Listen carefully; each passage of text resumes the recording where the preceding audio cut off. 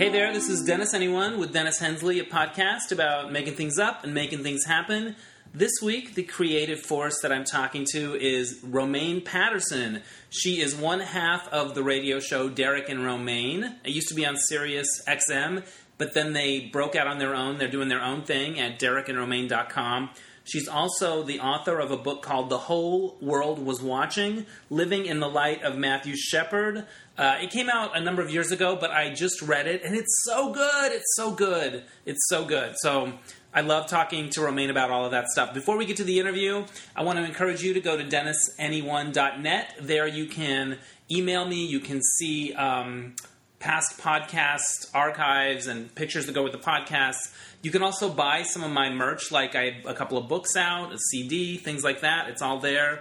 And you can also donate to my virtual tip jar if you want. It helps me keep the podcast free and pay for the expenses that come up, like web hosting.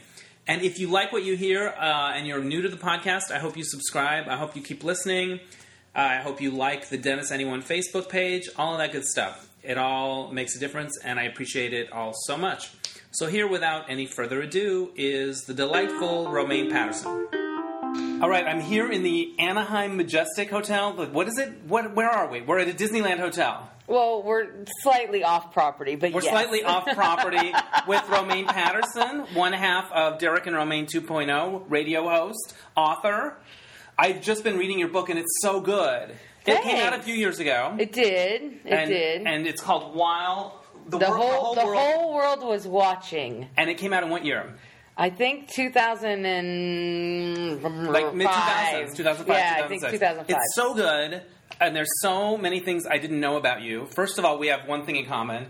What? High school speech team. Yes. I was more like humor drama. Okay. You were queen of the oratory. Well, I did drama as well. Oh, okay. And I did oratory. But yeah, what was your drama cutting? Remember they called them a cutting? I did my favorite piece was a piece called Aunt Dan and Uncle Lemon or something like that, or Aunt Lemon. And Aunt Lemon and Uncle Dan. I've heard of that. Yeah, and it was amazing, and I loved it, and I used to kick ass with it all the time. Win. Yeah, you would take it all the way to the top. But oratory was where I original oratory. You could not beat me. Yeah.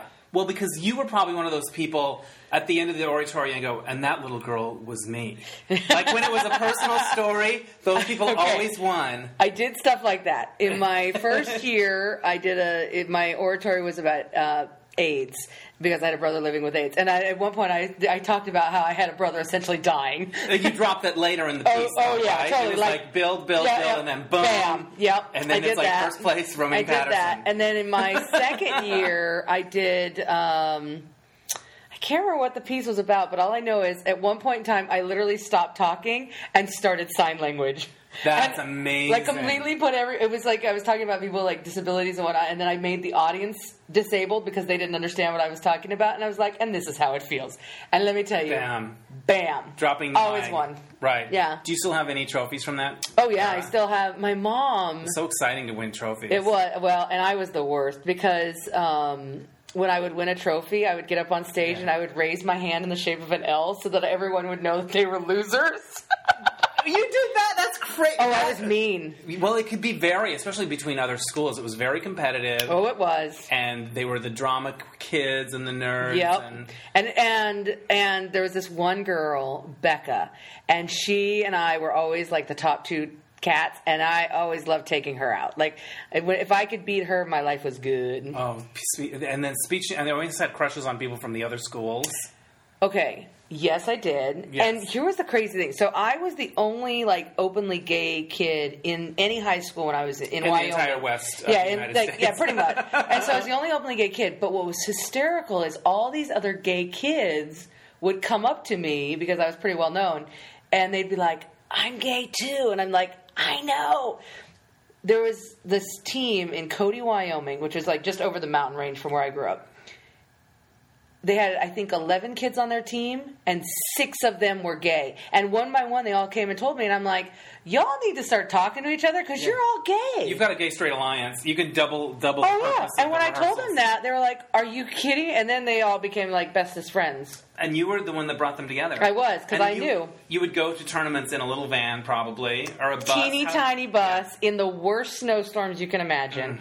And because we lived in Wyoming, no meet was close. Like the closest meet was like an hour and a half away.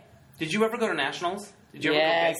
See, I never got that big. I think I went to state, but I never went to nationals. There were only 2 kids that ever have gone to nationals from my high school. Me and my older sister, Trish. What was your piece that got you to nationals? It was the AIDS piece that I did. Yeah, bam. Yeah. That one was so good. Oh, speech. Loved it. You know who's really into that? If you ever have him on your show? Michael Urie. Really? Yeah, he was the king of it.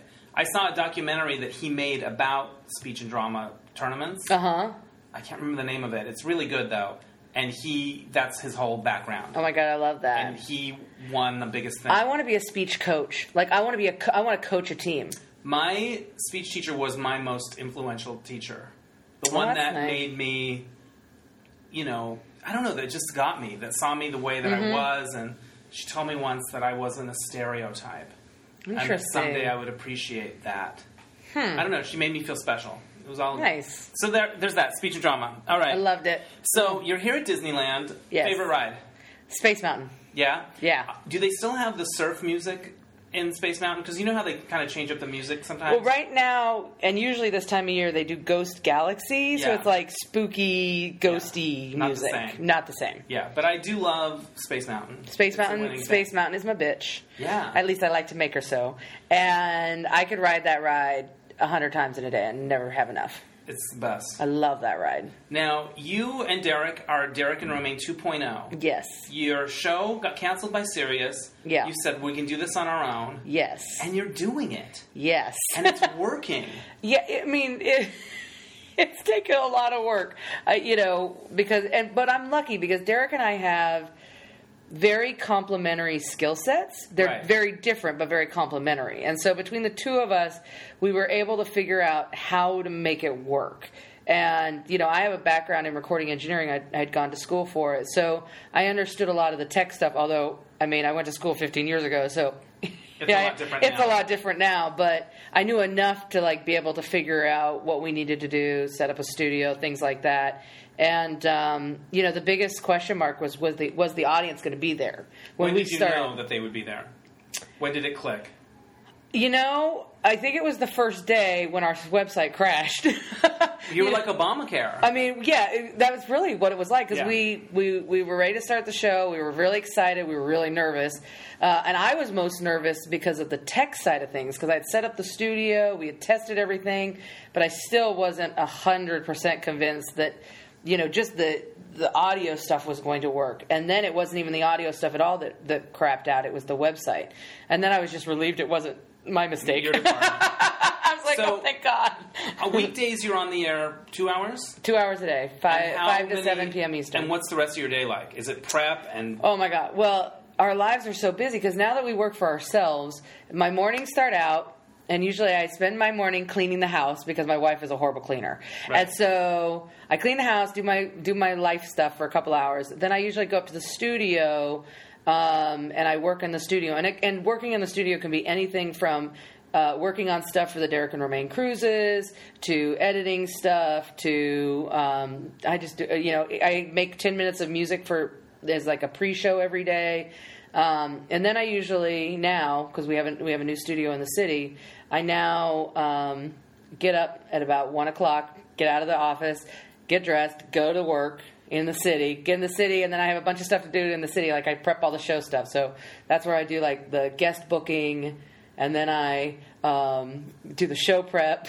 Which most days is like 2 sentences. I'm like, here you go, Derek. I hope this is enough information. Right. I'm horrible. You guys wing it. You can make it work. Yeah, and then we do the show, and then after the show, I do all of the loading of the show into our various platforms. So you can listen to it in your podcast apps and things like that. So I have to do a bunch of coding, which is completely new for me. That's a lot. It is. What's the thing that you do that Derek's like so glad he doesn't have to do it, And what's the thing that he does that you're like, I couldn't do that in a million years? I'll start with him. The thing he does that I would never want to do is book the listeners on the cruises. Right. Like, he does all the bookings because it's That's like a travel agent. It is. It's a tedious job, and I suck at it. Like, I just suck at it. Right. So bad at it. And he's so good at it. Like, he just knows. The thing that I think he's glad that I do is again, it's like the cruise stuff. Not really the radio stuff, the cruise stuff, though.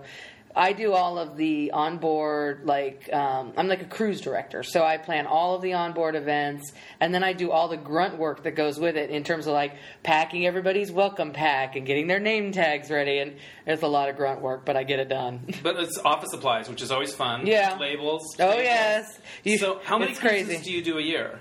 Right now we're doing, 2. Okay. And Like that's a good part of your business as well. Oh, yeah. Yeah, I mean, our business we're really running 3 or 4 businesses all at once, it feels like. Yeah. So we have the radio show, we have the cruises, which are huge, and then we're also doing our own merchandise around the show because the fans really love it, and so we decided to do it. Good. So we're running a lot of stuff going on. You're rocking a DNR 2.0 hat. And a shirt. My love favorite that. shirt, actually. It's our Addicted Headphones shirt. I love that. That's cute. I have a mic on my shirt, and you have headphones. I know, and I designed this shirt. That's this really headphone cool. logo. I love it. Good yeah. for you. Thanks. It's now, been fun. In your book, you talk about being put together with Derek, and it's kind of like the blind date that worked. Yeah, it really is. You just kind of got put together, right? Yeah. Yeah, I mean, essentially they said, we have this show with this guy. He used to work at AOL. They didn't tell me hardly anything about him beforehand. Right. It was literally a phone call where they told me a couple little things. The only thing I really remembered, because I'm really forgetful, is that he worked at AOL. That's the only thing I knew. Right. And so, I called him up and I'm like, all right, let's go out for drinks. I suggested a place. We went out for drinks. And I didn't know what I was walking into. Who got more drunk? I don't know that either of us really got drunk. Okay.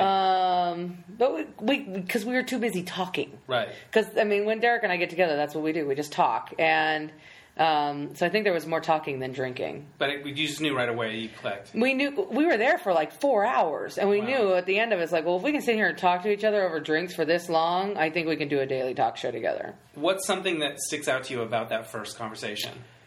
I think it was the feeling when I left where I was I felt like Derek and I had immediately had this brother-sister kind of connection. Right. And relationship. You could see how that would be kind of how things would shake out. And I remember thinking, oh, he's actually a really fun guy. He's really nice. So I liked him a lot, actually, when I first met him. So it was thumbs up. It was. Not always. Then there were some thumbs down, but then there were some thumbs up again. Right. Relationships. They have ups and downs and everything in between. Now, I remember Derek telling me that you met your wife because of the radio show. Yeah. She hated me and loved Derek. As a listener. Yeah, as a listener. She thought I was obnoxious, and she thought Derek was brilliant and funny. Whatever. And so she had come to Charlotte, North Carolina. She'd come to she was coming to a Pride event to help us, because back in the day we used to have the booth set up, at Pride events. Right. But we would be on stage, and then we wouldn't have anyone in the booth, so we'd get volunteer listeners to come and help us with the booth. Sure. And so she had volunteered to come and help us, but then she showed up literally as we were packing everything up for the day. Wow. And she's like, oh, I'm so sorry I was late. Work kept me late, and I'm really sorry. And we're like, oh, well, okay. And we felt bad. It's like that dinner party where you carry one dish to the sink and rinse it out, and you don't really do it. Yeah, and we felt bad, and we're like, well, listen, we're going to go out to the club tonight, so if you want to join us, join us. And, of course, the club we were going to was the Eagle. So it was half country western Eagle and then half leather daddy Eagle. And so we get there, and it's her and I are the only women in the entire bar. Right. And she's sitting at the bar playing one of those little games on the bar, and I'm like, oh, this is sad. So I went over, and I told Derek, I'm like, I'm going to go keep her company because, this is just sad. So I went over, and we started talking, and we spent most of the evening talking. And I was in a relationship at the time, a relationship I could not wait to get out of, but in a relationship nonetheless. And so yeah, we spent the whole night talking, and I really liked her. I was like, wow, she's a really, really cool girl. Was it super sexy when you first met? No, I mean it was really kind of casual and like just really friendly because I try to be pretty friendly with the listeners, and then I got back and she started emailing me and just like constantly emailing me. I'm like, what? Why are you emailing me? And I'm like, ah.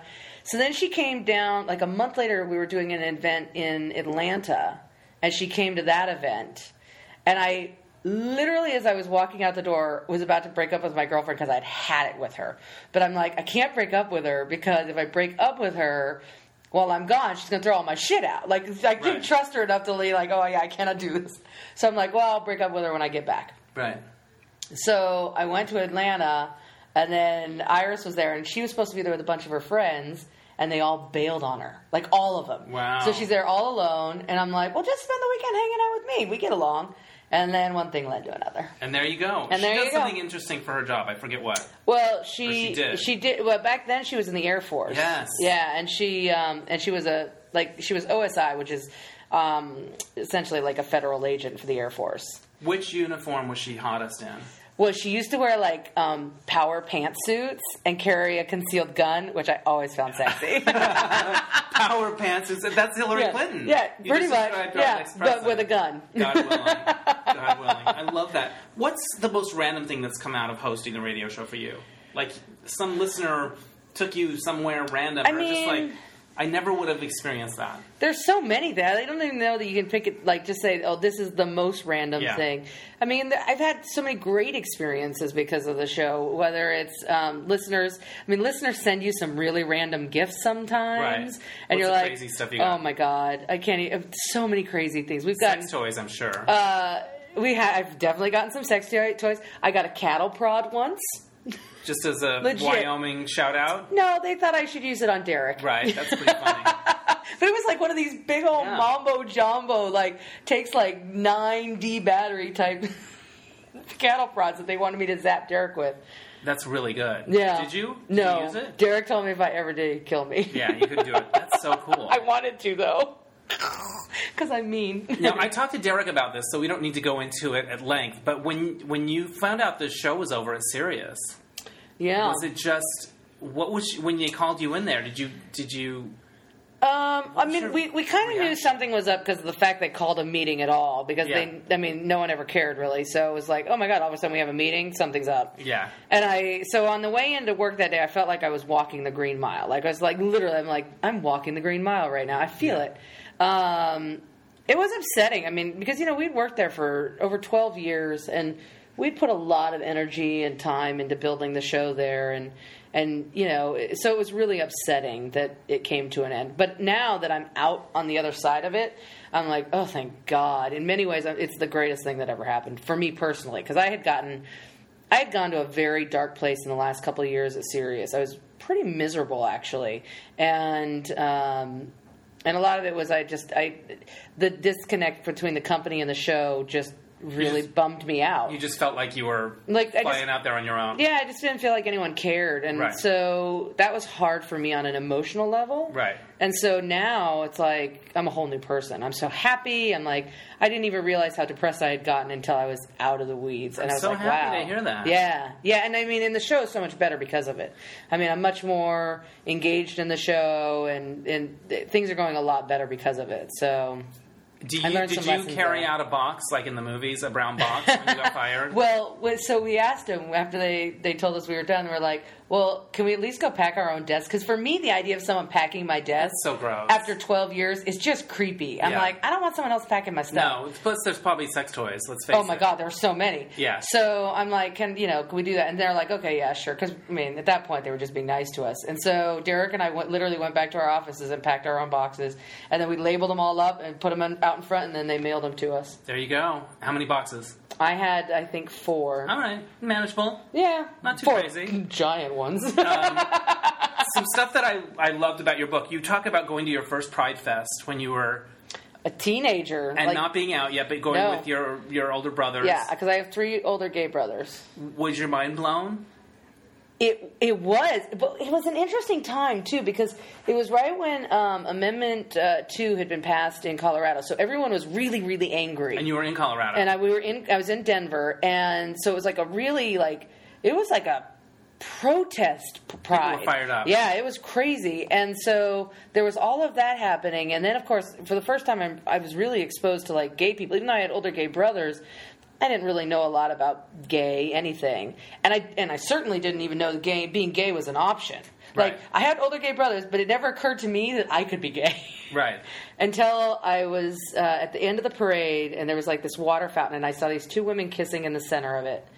And I looked at them, and I went, Holly, that's what I want to do. And I knew. For me. And it was a light bulb moment for me. And I was like, oh my God, I'm gay. And from that point, I never looked back. When I was reading that, I wondered if your brothers had a sense about you. Oh yeah, totally. And so they knew that they were sending a message that it was okay. Yeah, I mean they really were. I mean my older brothers were always. I mean they've always been really amazing in that way. But yeah, I mean I was such a tomboy growing up. Yeah. There was no question I was a big dyke. When was the last time you wore a dress? You write about it in the book how much you hated dresses. I hate dresses. I hate them to this day. The last time I wore one, I think was when I married my niece. I wore one to her wedding. Right. You were the officiant? I was the officiant. Nice. And it was in the middle of this like horse pasture in Wyoming. Right. And so I wore a dress and muck boots. There you go. You had to fuck it up somehow. You had to ruin the pictures. No, and it was a great dress. It was a really great dress, but of course I wore muck boots. I had this friend who was getting married, and her husband's to-be's sister was a San Francisco lesbian. Okay. And very San Francisco lesbian. Right. And they were trying to get her to shave her pits for the pictures. Oh, and it was such a thing of like, I don't even know how to, I can't even give you any, input on this because I can see both sides of it. That's sure. the thing. But you wore your boots, you made it work. I did. And I shaved my legs. Barbie dolls. You weren't into them. Hated them. And you would torture them. I would tear off their heads. I would shoot them with my BB gun. I did a lot of mean things to Barbie dolls. Would your mom go, why are you ruining your Barbies? Yeah, pretty much. But I was more interested in like G.I. Joe and I wanted to be like the boys. They had the better toys in my opinion. Yeah. So of course I didn't care about that girly crap. And my mom would get she would have these beautiful, I think back on it now, they were really stunning like Barbie doll dresses and stuff. She'd have like her little lady friends make them for me. And I just could care less. Yeah. You just didn't care. You wiped your ass on those Barbie clothes. Pretty much. I was a horrible daughter. I was so impressed with how self-possessed you were as a kid. Like, you wrote a letter to your older brother, Michael, saying you wanted to get to know him better. Yeah. I think there's so many families where, like, I think about my family that way. Like, I didn't know them. Yeah. But I don't know if I would have had the courage to write and say it so clearly. I don't know you very well. I'd like to get to know you better. Well, because, we found out he was dying. And back then, people really did die when you found out they had, you were HIV positive, or in his case, had AIDS. And, and he was much older than me. He was, probably 17 years older than I was. So I really didn't ever get a chance to know him. I didn't grow up in the same house as him because he was long gone by the time I came around. Actually, he graduated the year after I was born. He graduated from high school. And so, and everyone said such great things about him. Like, he was like the one everyone in the family looked up to. So I was like, well, how is it that I don't know this person and he's going to die and I'm never even going to know my sibling? And so that really bothered me. And I did, and I remember I was so scared leaving the letter for him because I didn't know what he'd say. I didn't know how he'd react. Thing to say, but I understand that. Yeah. Like, this isn't how our family works, or I don't know. Yeah, so I literally we'd gone to visit him, and as we often did at that point, and I just left this note in his room after we left, and he called me, and I think the same day, actually, I think later that day he called me, and he said, if you want to get to know me, why don't you come spend the summer with me? We'll talk to Mom and Dad, and we'll make it happen. That was at the end of one of the chapters, and I read that, and my heart soared. Yeah. I thought, what a wonderful thing. And, and the funny thing is that he and I had so much in common. Like, we were so similar. In what ways? Just our interests. We were both, he was a speech nerd too, and he helped me a lot with becoming better at it. He really gave me great advice. But same musical interests and theatrical interests. Sense of humor. There was just a lot we had in common. And it was interesting because in many ways, I think of my life as an adult as a reflection of him, because he was little younger than I am now when he died, and he was self-aware enough to know that his life was coming to an end, and yet he wanted to pass on everything he had learned in life. And so he kind of took me as like a student and just filled me with all of this really adult knowledge when I was still just a teenager.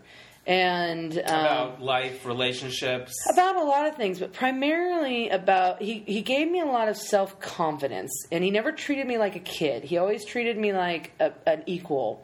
And, you know, he would tell me, he's like, listen, don't listen to mom and dad if they tell you can't do something, you can.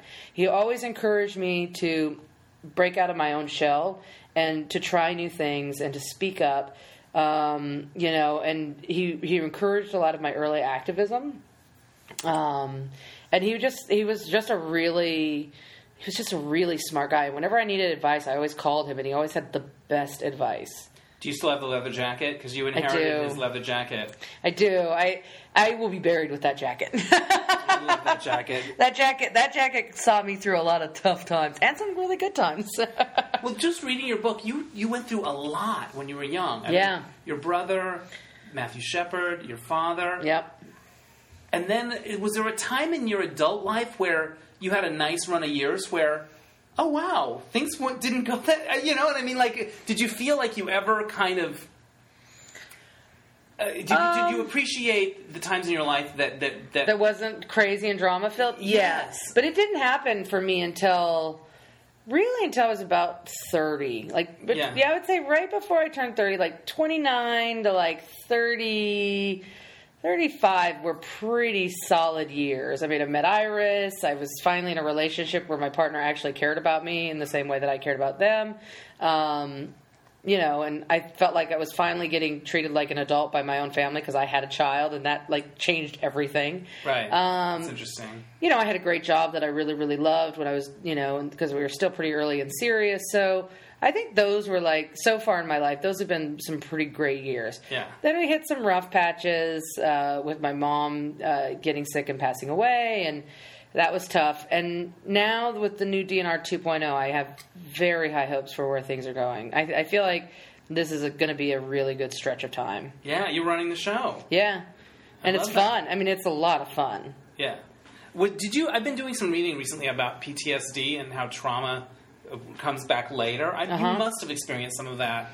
I did. In your 20s and beyond. Actually, the hardest part for me was after Matthew died, there was like a good stretch of like 2 or 3 years where I was really, really deeply involved in activism. I went to work for GLAAD.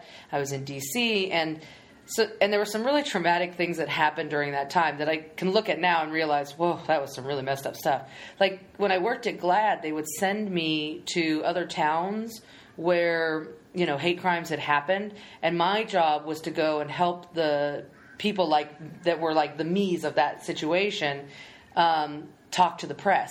And having gone through the gauntlet of the media, I knew how horrible it was, and how, you know, all the media wanted you to do was cry on camera and be like the grieving friend. Yeah, they call it tears on tape. Yeah, and it was horrible, and yet GLAAD wanted me to like teach these people how to do tears on tape, and it's like, I don't want to do that. It's horrible. I don't want them. I'm going to tell them to run and hide and not talk to the media at all. Yeah. And you know, so it was really challenging. When I left GLAAD, I went back to school, and during that time, I had this girlfriend I was madly in love with, and she left me. She was up and literally one day was like, "Okay, I'm leaving," and it triggered what was really like a complete emotional breakdown. All for me. the stuff from everything, all of the loss issues from my father to Matthew to my brother Michael. It all just just caved in on me. And what I realize now is that for all of those years after Matthew's death, I'd never grieved him. Like, I never actually, there was no time for grief because you had to compartmentalize all your feelings just to get through the day. And you had so much quote-unquote work to do. Oh, yeah, lots of work. To be on camera and to do all these interviews and you knew your time was limited. Like, I mean, in many ways, I had enough foresight to know that there was this very limited window where we could, those of us who were talking to the media and trying to, do things, where we could actually influence how people look at these crimes, look at what happened to him, and learn from it. And so when you could frame the dialogue. And it's like, you have this limited amount of time. You cannot waste a single opportunity. So you couldn't say no. Like, if someone wanted to do an interview with you, you automatically said yes because you didn't want to miss an opportunity to make sure that this didn't happen to somebody else. Right. And it was a tremendous amount. amount. Calling. Well, and it was just a tremendous responsibility for someone who was 21. What did you learn about the media doing all of those interviews? I learned that the media could be incredibly useful if you know how to manipulate it to your advantage, but it could also be incredibly destructive. And the media will chew you up hard if you're not capable of kind of framing the discussion for yourself. Did any of those reporters that you remember from back then like blow up and become like big cable news people? Or no, I mean, not a lot of them. I mean, there were some that have gone on from like smaller newspapers to bigger newspapers, but nothing like super major. Right. But there were certainly certain ones that stood out for me over the years, and then there were some that I wish I could find today because there were some that were just so great that I just would want to be like, you know what, you really stood out as an exceptional journalist. You were fair. Yeah, you got because there were not many that were fair or nice. Yeah, that's so much. I was reading that in the book, and just like all of the different outlets and all of the thing. And you got photographed by David LaChapelle. I did. That was a crazy story? That was How did that happen? So I was working at GLAAD, and I can't remember. There had been a hate crime, and someone had used the idea had done angel action in their town. And so, you were the first to do it. And you invented it. Yeah, and I invented it. And so the New York Times wanted to do this piece around the holidays, like around Christmas time. And so they contacted GLAAD, and they're like, hey, can you help us find the person who did this angel thing? Well, I was working with Kathy Wren at the time, and Kathy goes, well, actually, if you want to talk to someone, the girl who came up with this, angel idea literally sits at the desk next to me. So they got me on the phone with them, and they're like, listen, we'd like you to come to New York and have your photograph taken. And I'm like, okay. Knew nothing about who David LaChapelle was because, I'm just a girl from Wyoming. Right. And I was like, this will be interesting. So I get on the train, I go up to New York. They pick me up in a car service, and they drive me to his studio. And the car pulls up to his studio, and it's like in this like weird little road, New York, very New York City. And like there's a door, it's covered in graffiti. It looks like there's been a bum sleeping out front. And they're like, okay, you're going in there. And I looked at the driver, and I'm like, no, I'm not. Yeah. I'm like, I don't know what is behind that door, but it cannot be good. Right. And so he went over and he called the guys down from the studio, and someone came down. They were like, oh, come on, it's okay, I promise, it just looks scary. And I'm like, okay. Walk up a set of stairs into the most gorgeous loft you've ever seen, like just this stunning loft where David had his studio. And then eventually we got in a van and drove out to some crazy part of Brooklyn to do the actual photo shoot. And it was just like one of those just like really cool days. And I didn't know anything about him until I got to the studio. Then all of a sudden I'm looking around and there's all these photographs of things I've seen, from album covers to magazine covers to ads. And it's like, oh my God, this guy has taken all of these photos. I'm like, he's kind of a big deal. He's kind of a big deal. So the angel outfit that you were wearing wasn't one of the original ones. It was... Actually, they had asked me, I can't remember if I sent them one or if I gave them the directions and they made one. I feel like I sent them the directions and they made one. They made one. To the directions. Yeah, because I have the directions on my website because lots of people like to take the angels and use them as like counter protests in their towns. It started a whole thing. Where are some of the places that they've popped up since you? Well, there's a big group that uses the angels in Atlanta. Like a lot. There's a big group of them down there that use it for various things. And then most recently, what people will remember is in Orlando with the shooting at the Pulse shooting. Fred Phelps and a bunch of those, like the Westboro Baptist Church. Fred's dead now, but the Westboro Baptist Church wanted to come down and protest, and so they had a big group, a theater group, that put together Angel Action down there as well. So the Phelps family is carrying on the awful tradition. Of course. What was it like when you heard that Fred Phelps died? I really didn't think much of it because I really never gave him much thought because I mean he's just a jerk. So it didn't bother me. Did you ever have a verbal exchange with him or an eye contact moment with him? Did you ever have a one-on-one moment? Well, I would say the probably closest to one-on-one moment that he and I had was when we started working at Sirius. John McMullen had Fred up to Sirius as a guest. Holy shit. And so I walked through the lobby, and I can't remember if it was John or if it was the producer of his show at the time, introduced us. And it's like, oh, here's da-da-da. And so, of course, he's like, shake his hand. And I'm like, I don't want to shake this asshole's hand. I did, but I was like, ugh. And I mean, I was just like, I don't like this guy at all. And that guy did not like me. Did he recognize you? Oh, yeah. He recognized me. Oh, yeah, without question. Wow. Yeah. That's so weird. It was weird. You walk in and you're like, guess who's here? Yeah, great. Well, that's nice. I sort of didn't quite explain that. During the first trial for Matthew Shepard's it was Russell Henderson's trial. Murders, the Phelps family came up and did their God Hates Fags thing. And as a way of sort of masking them from the Shepard parents and everyone, you guys wore these amazing angels. Yeah, and walked in between. They were these big bedsheet wings, and then in the outfit, and they were on top of these PVC pipes that kind of looked like a pterodactyl skeleton.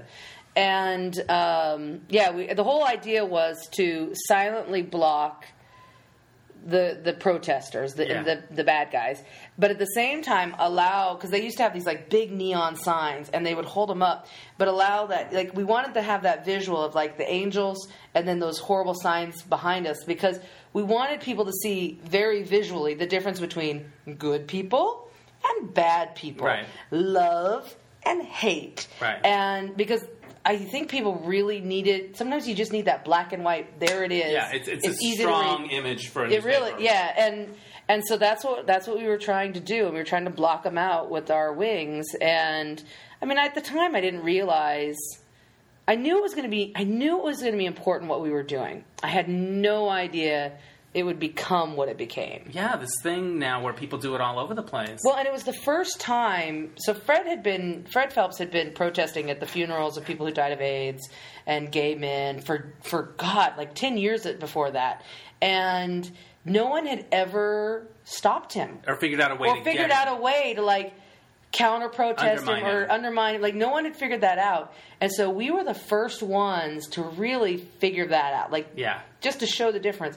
And then, because of that, other people in other communities were inspired. And so they started doing all these other different kind of cool and fun counter-protests to different protesters like that. And it completely changed the game. Yeah.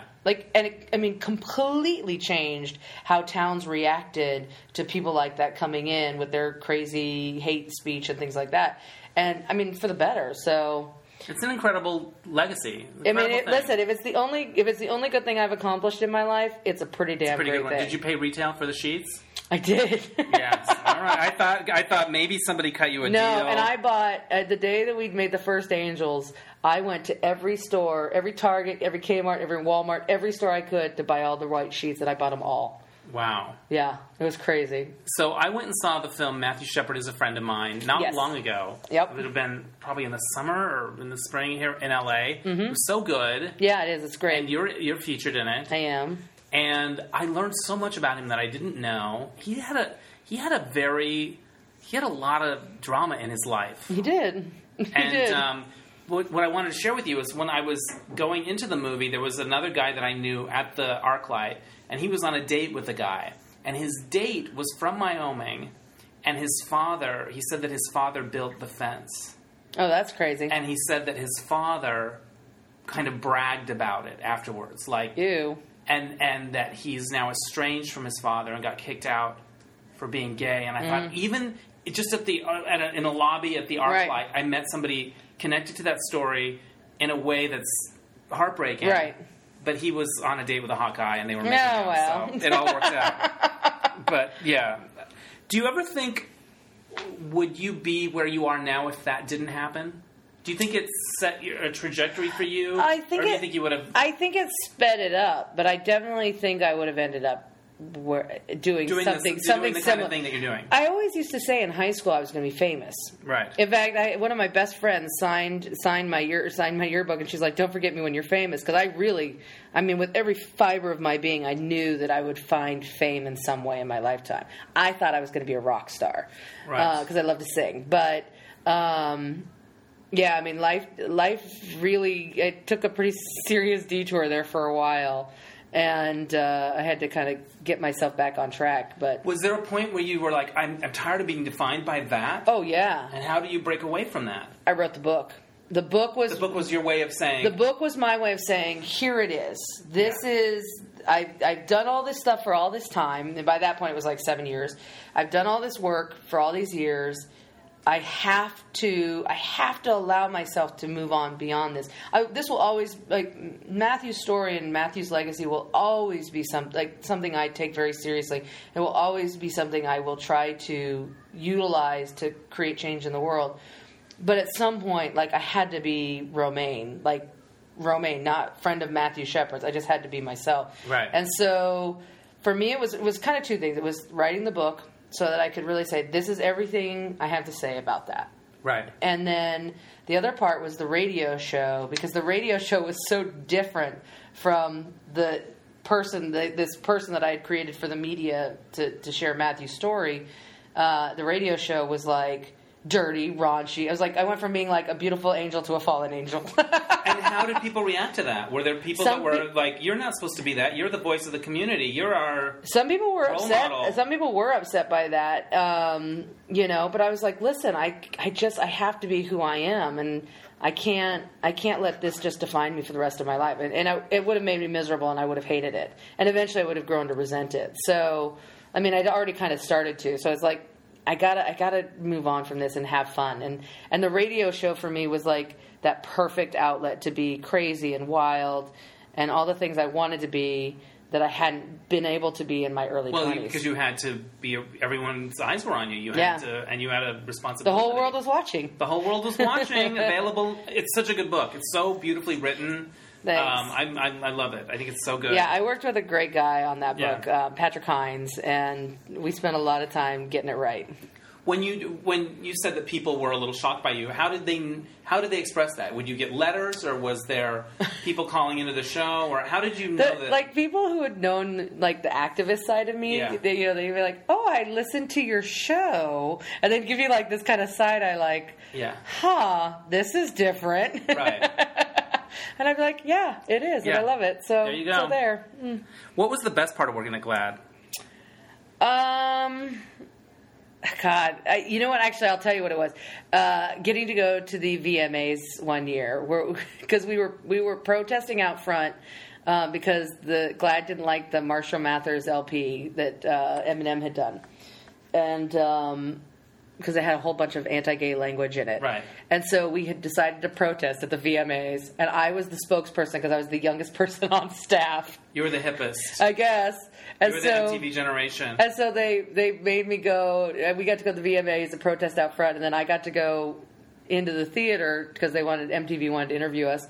And so I was like the spokesperson that day, and that was fun. That was just because it was just kind of different and fun. I'd go to the VMAs. Did you see the stars and stuff? Oh yeah, we saw it all. I mean, we saw everything. It was kind of wild. As a creative person, I think GLAAD does good work, but I'm glad I'm not doing it because I understand an artist need to express themselves, and sometimes that thing that's offensive is so true that I feel like it needs to be. It has a right to be. I wouldn't be good at that job. With the Eminem stuff in particular, I struggled with it because I believe in artistic expression, and I also believe we have certain responsibilities, and we should take responsibilities for our words and our actions. But there were some things I didn't always agree 100% with. Right, but it's probably a great training ground for the nonprofit world. Oh yeah, media world and all of that stuff. Yeah. You did this MTV show where you like kind of punked somebody, kind of, or Oh, yeah. you read about it in your book, and I don't remember that show, but it was like I think it was called Flipped. it was called Flipped. But you create this scenario around somebody that's meant to sort of expose their natural prejudices or whatever, Yep. and then you sort of flip it, but you Flip have to the sort of script on it. act and Oh, carry and you know off what was crazy carry about- off. It's a kind of a it's like a prank about So here's the morality. scenario. So I get to LA. I wasn't living in LA at the time. I don't remember where I was living. I get to LA, and I spend the night in a hotel. And the room above me, there are these two kids, these two young men, and they're like screaming out their window all night long, "Fucking faggots! I hate you, fucking blah blah." And they're like crazy people, and I'm like, Jesus Christ! And I was actually like in my hotel room, being like, "Holy shit! I don't know who that is above me, but they're kind of scary." Next morning, I find out it's this kid that I'm about to punk. So. so you're like, okay, bring it. Oh, I can't wait. So, and the thing was, the producers of the show were not great producers. Like, they had set up all these scenarios to, like, screw with this kid. And it's not just one beat. It's like, this happens, and then this happens, and we go to commercial, and then you have to sell this moment. Yeah. And so they had all these things, but, like, they didn't really give me any information on how to convince this kid I was like on his side. So my job was to pretend like I was an MTV producer, and I was taking him to all these things, and we were filming him for the show, and and he thought he was going to be like a little MTV VJ essentially. But instead, we're going to expose you as a homophobe. Meantime, we take him to this super gay hairdresser to get his hair done. Yeah. Then we take him to a recording studio where there's this gay punk rock band performing, and just watch what he says and how he is. Right, and we're doing all these things, and he's and he's reacting very honestly and not very friendly to the gay peeps, and then we roll up on essentially a crime scene. Yes, you stage a hate crime in front of him. Where we stage this hate crime where the hairdresser who had done his hair earlier in the day was bloodied and being taken away in an ambulance. And he completely loses his mind. We took him to... he also went to a meeting with a gay group, like young gay kids. They were having a group meeting. And the producers didn't really know what they wanted to do. So I went into the kids and I said... When this kid comes in, I'm like, I want you to talk about being bullied in school. And then I want you to turn to him and say, have you ever bullied anyone? And see what he says. And so I made the kids put him on the hot seat. So I actually got some really good content for those producers. I know, you were doing their job. I was. And then it was at the fun. end, they're like, guess what? You're not going to be a VJ. We're exposed to, So then we end up in the police station where, and I'm like, oh, by the way, I'm not really a producer for MTV. This was my friend Matthew, and he died because of people like you. And this kid, he didn't know what had hit him. But he signed the release. Oh, he did.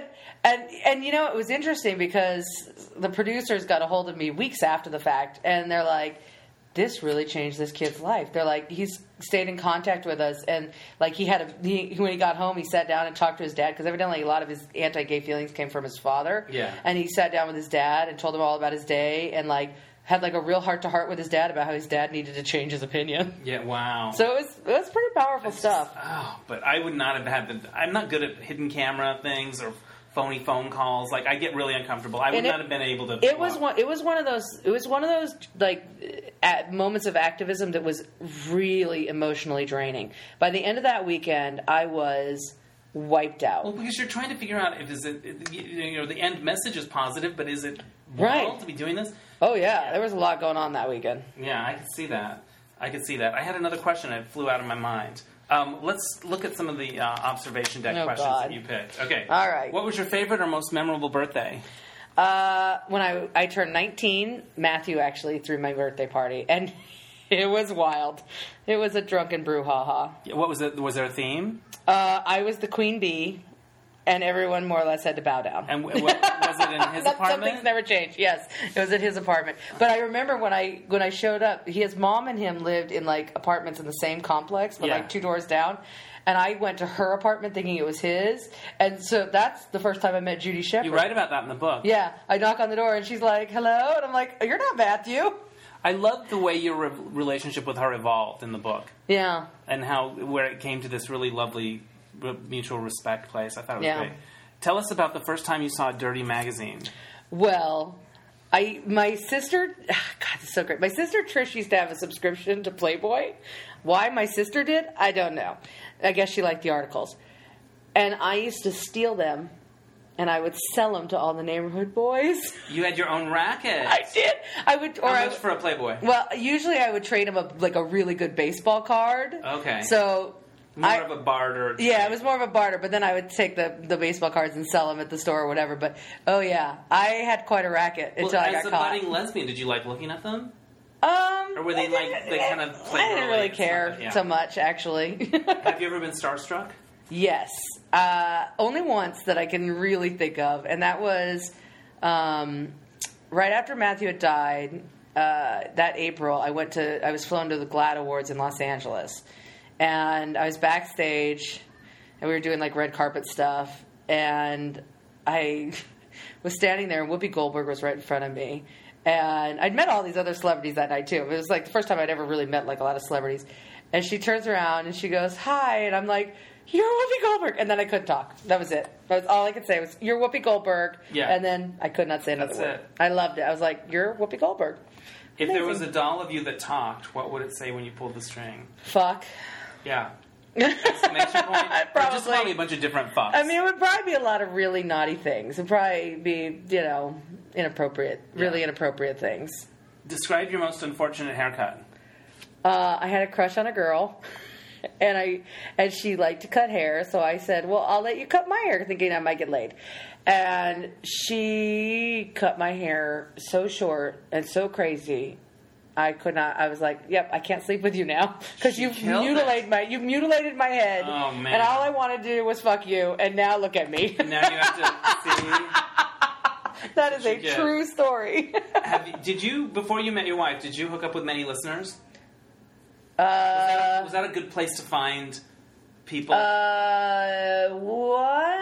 other listener, I think, was all. All right. Yeah, not a lot of listeners. Not a lot of listeners. No. I mean, I've had many opportunities since. I just have not done it, unfortunately. Exactly. Where's the strangest place you've ever been recognized? I think the saddest place was after our show was canceled. In the town I live in, there's a mall, and I was wandering through the mall, and I looked horrible. I was just like, I was sad and mopey, and I didn't even brush my hair. Like, I just looked like crap. Look. Yeah. And I'm walking around the mall, and this guy goes, "Romaine." He's sitting in the chair. He's like, "Romaine?" I'm like, "Yes." And he goes, "Oh my God, I'm such a big fan of your show." Well, I was a big fan of your show. And I was like, "Let me buy you an Orange Julius." Like, thanks. And he goes, "So is this what you do now? Just wander around aimlessly in the mall?" And I was like, "I hate you." But yes, this is what I do now. It was bad. What's your favorite waste of time? I have many, but I'd have to say shopping on eBay.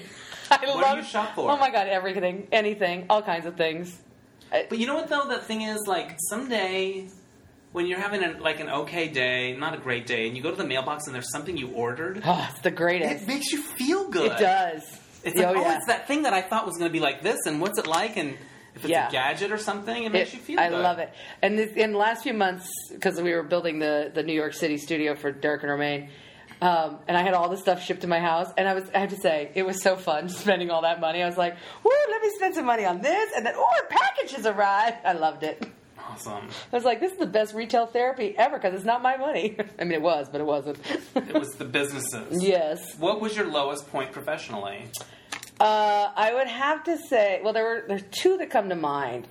Obviously, losing our job at SiriusXM after 12 and a half years was pretty devastating. But I think the lowest point for me probably was when I worked at GLAAD, and I found out that they had been writing all these grants, and they had been including, like, achievements I had, not just at GLAAD, but, like, all these achievements I'd have, and they were using my relationship with Matthew to get grants, and that really bothered me a lot. Because they didn't even tell me they were doing it. It sounded like they really were like, "Oh, she's good on the computer, but she knows," like she was. It sounded like a bit like that's what it was about for them. For the reason they hired me, and I know this because one of my old bosses from there told me, it was essentially I was a show pony. They could trot me out when they wanted to, like, get some press about Matthew or things like that, and that's how they used me. And which I was, I mean, granted, I did a lot of good work while I was there. It wasn't like I was just that, but Yeah, you learned Microsoft Office. right, or whatever it is. yeah. I mean, and I helped with like the Dr. Laura campaign and things like that. But it really was more about they could use me as a reason to get more grant money, and that really bothered me a lot. Does it, when you hear something about them now, does it color that, the fact that you work there, or is it like you just take every issue as its own thing? No, and the thing is, I mean, as much as it bothered me, and I can look at it now and understand the reason that they did it. I mean, and it was an opportunity for you too, in a way. Yeah, I mean, and listen, I don't regret going to work there. I was more hurt that I would have felt a lot better if they had told me that they were doing it. If they had said, "Hey, listen, by telling your story, we have the opportunity to raise some more money for the organization, and we can use it to do ABC." I think if they had come to me and said that, I'd been like, "Oh yeah, no, totally." Yeah. But the fact that they kind of did it in this super shady way is what really was like, that doesn't make me feel good. They should have said, "Look, your position can help us in some ways. If you're ever uncomfortable with any of that, just say so, and we'll come to you." Yeah, they should have been in front of that. But they weren't. What's the most crazy thing you've done in pursuit of a crush? I can't imagine. I mean, I've done a lot of crazy things. I'm trying to think. Oh gosh, I've done so many crazy things in pursuit of crushes. I literally became this girl's best friend because I had a crush on her. Do you write about her in the book? I do. I think there's a cute picture of you with a Dalmatian. Yeah, there is. My first girlfriend, Suzanne, I literally made her my best friend. Like, I became her best friend just so I could eventually get in bed with her. And it worked. When you revealed to her, this will tell you where I am in my life. When you revealed to her that you had a crush on her, her next line was something like, "Oh, maybe I do too," or like, "I have a crush." Oh yeah, it was essentially like that too. She's like, "Yeah, maybe I do too," and I'm like, "What?" The wording of it was something where I thought she was shutting you down, and then I kept reading. And I'm like, "Oh no, it's on! It's on! Oh, it's on!" But that line, there was something about that language of that line where I'm like, "Oh, she's just wants to play in the friend zone." And I think it's just my projection of how life is. No. So I was happy with the twist. Yeah. It was on, too. Because I was so shocked by it in the moment. I was like, what? And I was like, oh, because she got up and walked away. Like, she dropped this line and then literally got up and walked away. And I was like, oh, yeah, I'm following her.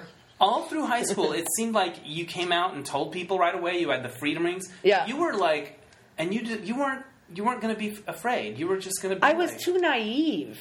It was really naive. Balls. Well, I mean, a little bit, but I didn't know any better. I mean, I think if my brothers had properly warned me that life would suck as much as it did, I probably would have waited a little bit longer. Well, because in the book it's like, I'm here, I'm proud, and that's it. And then it's like, oh shit, this is lonely. Yes, that's oh, this is awful. It's like, what the hell was I thinking? Yeah. Were you raised religious? My mom was very Catholic. I had to go to like CCD and all that crap, and then I went through it all through high school. And then when I was old enough to be confirmed, I disappointed my mom by telling her I wasn't going to get confirmed, and she was really upset. But did you ever get guilt about being gay, like religious guilt? No, Betty was never really like that. She put more of that guilt on herself. Like, she blamed herself a lot. Oh, I got all these gay kids. It must be something I did. She had 4, right? She had 4. And, and the funny thing is, and because I had, like, I do. I have, like, the most amazing family thing. Because my mother and father married when they were virgins. They were married until the day my father died. They were the epitome of 2 people who absolutely loved one another and raised a large family together, even though they didn't have a lot. And they just, like, they were incredible. And I can look at it now and be like, I don't know how they did it, because they were incredible. Is it a model for you about marriage, relationships? It set all of us up for failure, actually, because they made it look so easy and so just seamless. And, like, my parents they just made it look like it was amazing. The love they had was so incredible and so rare. And so every one of their kids thought, oh, I can find that. And then we think we find it, and then it's like it's the most disappointing, horrible thing ever. Yeah. And so in a lot of ways, it's like, wow, you could have told us that what you had is super rare. You guys won the lottery. Yeah, it's like, you didn't tell us that. What's your favorite perk of your job? I have so many. I think part of what I love about our job is getting to meet everybody. I mean, we have listeners from every walk of life, and because we have so many listeners, we just get exposed to a lot. You learned a lot about truckers. I've learned a lot about truckers. I've learned a lot about transgender people. I've learned a lot about Canadians. Yeah. And I'm really blessed with the people we have in our life because of the show. Like, the most incredible friends that I have come some way or another from the show. My wife came through the show in a weird way. The show has really given me a lot, and I'm not someone who takes that for granted. So after it got canceled, there's this idea of we can do this on our own. How does that idea go from two people talking over drinks about what if and to like, we can do it? Do you research first? What are the first things you do to make that a reality? Well, I had already started buying equipment. Like, almost immediately I started buying equipment because I just wasn't sure, and I was like, I'm just going to start buying equipment because I thought, very worst case scenario, if I have to do a show alone, I'm going to need equipment. Right. So I started buying stuff and started tinkering around with it before Derek and I had made the decision to do the show again the way we were.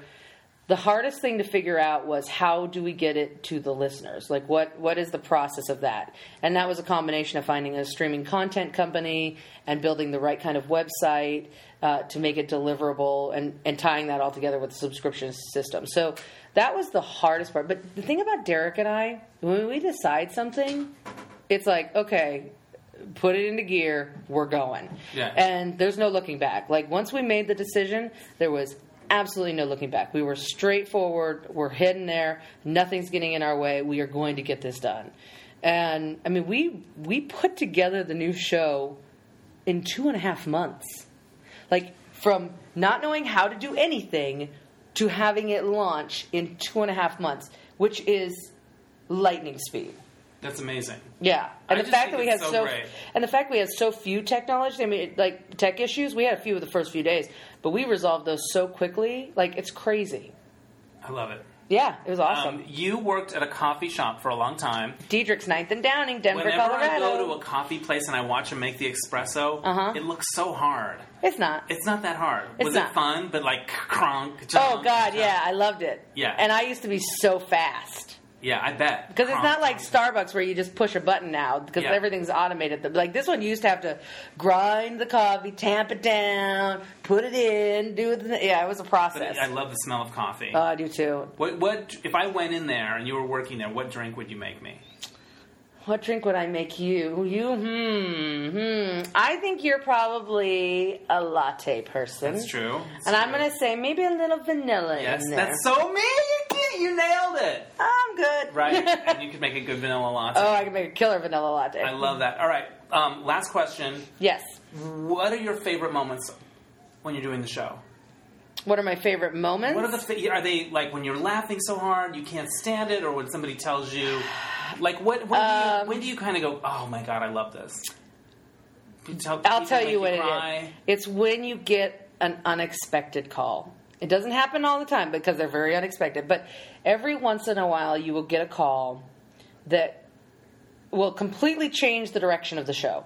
Whether it's, you're talking about something really serious and it takes you into a really crazy funny direction, and occasionally you'll be talking about really funny stuff and you'll get a really serious question. My favorite call like this of all time is probably Trucker Bobby, who became infamous on our show. And he was this, this over-the-road trucker from Tennessee, good old boy, and his son had just come out to him. And they'd done lots of like hunting and fishing and things like that. And he didn't know how his son coming out was going to impact their relationship. He didn't want their relationship to change because he really loved his son, but he was scared that it was going to. And he just wanted reassurance.